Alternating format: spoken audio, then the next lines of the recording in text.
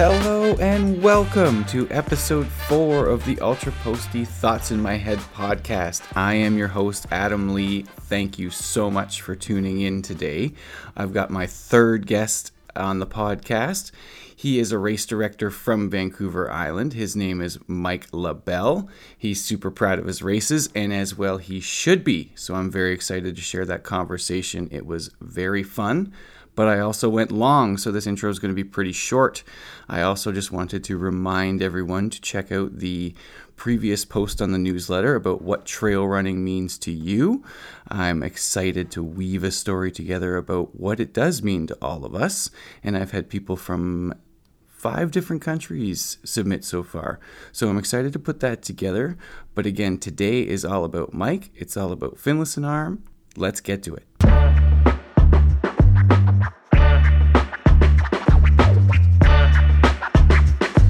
Guest number 3 on the Ultra Posty podcast is Myke Labelle. He's a trail runner and coach, a mountain biker, a Vancouver Islander, and most importantly for today's purposes, a race director. He directs the Vancouver Island Trail Series, which consists of 6 races. They are Royal Roads, Cobble Hill, Nanaimo, Transfer Beach, Mount Washington, and Qualicum Bay.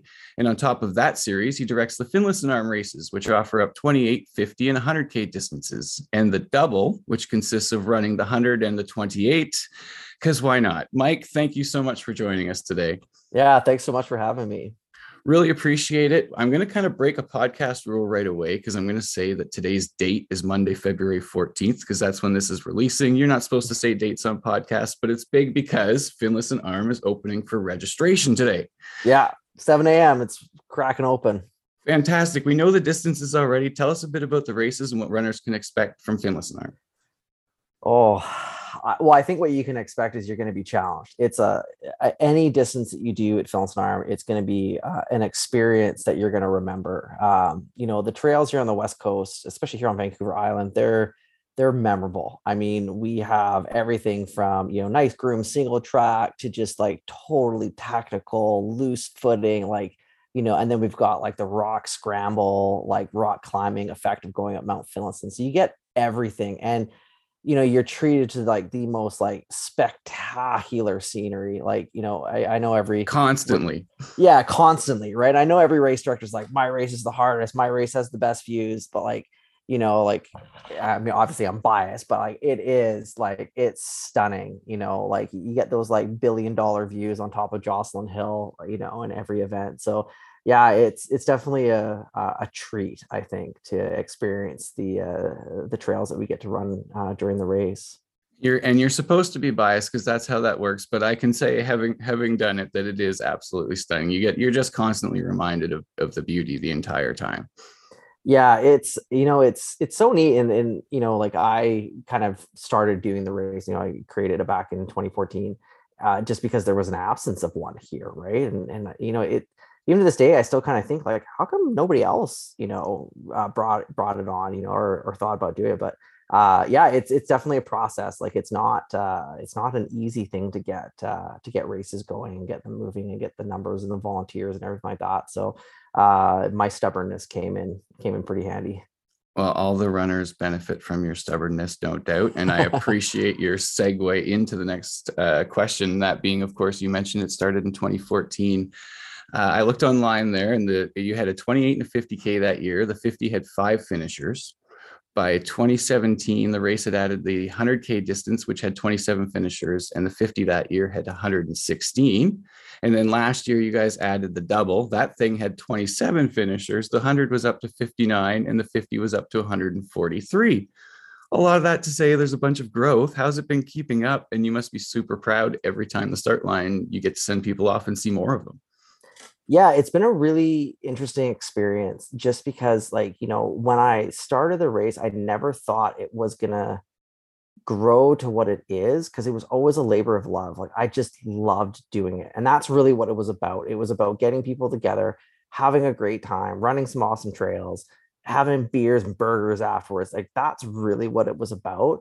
And, it was myself, my second in command, Steve, the first year, and that was it. and then we brought Lori Heron on the second year as our volunteer coordinator, because I tried doing the volunteer coordinating the first year and that was a disaster. I'm surprised any of the volunteers showed up. And like now we have like, our team has grown. Like this year we're bringing on a medical director. We have people that like run, certain positions, like merchandise and, race registration, all those different pieces, because it's just grown to such a huge event now that like, I just can't do everything on race weekend. The joke that we always have is, if you're getting any sleep over Finlayson Arm weekend, something's going wrong. Especially from a race director's perspective. And it's just interesting, like going through all that kind of like transition from year to year. We kind of see, just the growth of the event has been very organic. It hasn't been something that's not been sustainable, because that was always our biggest fear, was having an event that, had too many people and people still couldn't have that kind of that solitude experience of being out on the trails, because I think that's what people really appreciate. So that was really important for us. And then also to sustainability for the ecological impacts on the trails as well. We didn't want to send 500 people through the trails and damage the trails or the ecosystem. So that was really, really important to us. So yeah, it's been a really cool experience just seeing it like growing in a very kind of sustainable and organic way. That's fantastic. And so this is great because I love that you said the burger and the beers afterwards. One of my favorite parts about Finlayson was the barbecue afterwards. And just, most races have a party at the end. They're always fun, but there was something about that one. I think just because you include the family and the friends, everyone just walks up and gets drinks and burgers. There's no tickets for the runners or anything like that. It just felt like a family reunion to me. So I feel like you've kind of bridge that part of your personality into the race. And that kind of actually links into my first question from Twitter. There's a person called Charlie Manx, and they said they were super excited to hear about your insight. And they wanted to know, like if you kind of projected yourself into the race, if there's a little bit of Myke Labelle in your race course. And it kind of sounds like there already is in the event.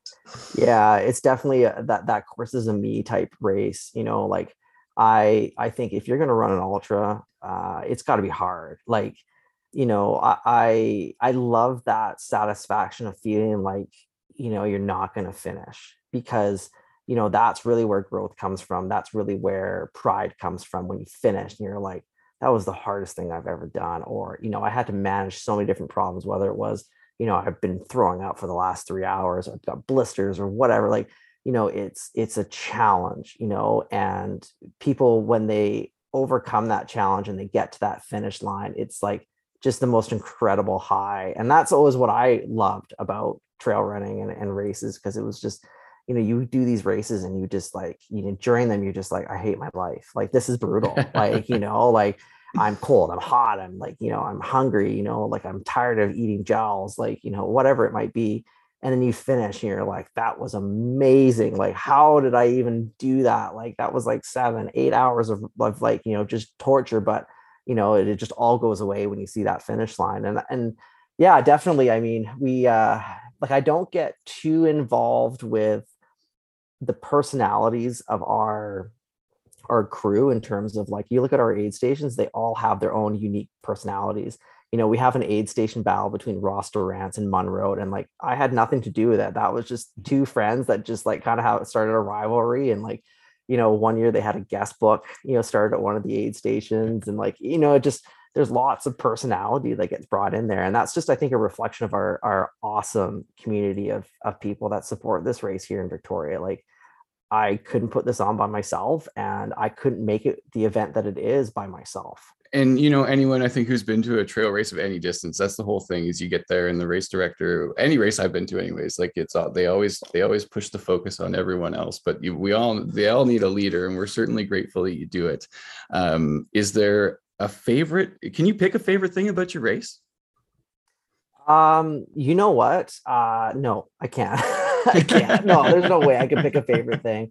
I have to say, for me, that like, I can't pick a favorite thing, but I can pick one thing that is the most important thing. Yeah. And for me, that is greeting every finisher. I think for me, it is vitally important that I spend that 5, 10, 15 seconds with someone when they cross the finish line, because they've just had whatever experience they may have had, but they've also taken the time out of their weekend, out of their lives to train for your event. And, it's important to me to recognize that. And maybe it's not what people see when they come across the finish line, but that's kind of how I view it is me saying, thank you for being here. There's a million other races you could pick, but just thank you for being here. And congratulations, you lived. You made it. Yeah. Oh man, that's awesome. I'm going to take another one I have from Twitter that I wanted to get in. It's Brian Vatney, and he wanted to know if you would consider 100-miler in 2023. Yeah, the 100-miler question has come up a lot, and there's some challenges with land access in Victoria, Yeah. and that is really the biggest issue that we face. We're kind of stuck with using certain trails, Gotcha. and I hear that every year. Oh, there's these amazing trails over here. And I go, well, yeah, I know exactly which trails those are, but we can't use them, because they're either unsanctioned trails or they're restricted use trails. So I would love to see something get thrown together, and there is a potential. I'm just not sure it's the right thing. And Gotcha. Brian will know exactly what I mean when I say the right thing, because it might not be hard enough. Okay.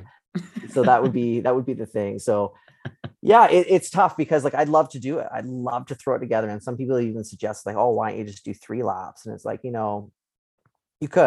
could definitely do a 3-loop 100-miler. That's definitely a possibility.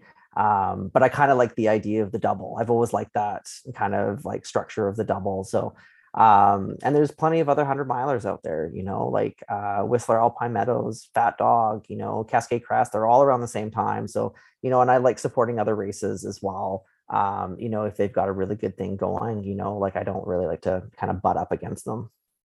Yeah, absolutely. You found like a niche there as well. So kind of building off of that, I had another question from Twitter. Lauren Wilson wants to know sort of what's with 50 and races. Is that sort of like, is there a standard that you're looking to fulfill, or is it just because people know 50s and that's sort of what people have built? Yeah, there's no like standard for what it is. And I mean, with ultras and trail races in general, like they're never really 50K. I mean, Yeah, that's the Finland's dirty Arm, secret. yeah, Finland's Arm, I think is like 54.5K or something like that. Like, I mean, I always joke to everybody that if people complain that the course is too long, I'm going to send them an invoice in the mail for the kilometers I didn't charge. So no whining at my races.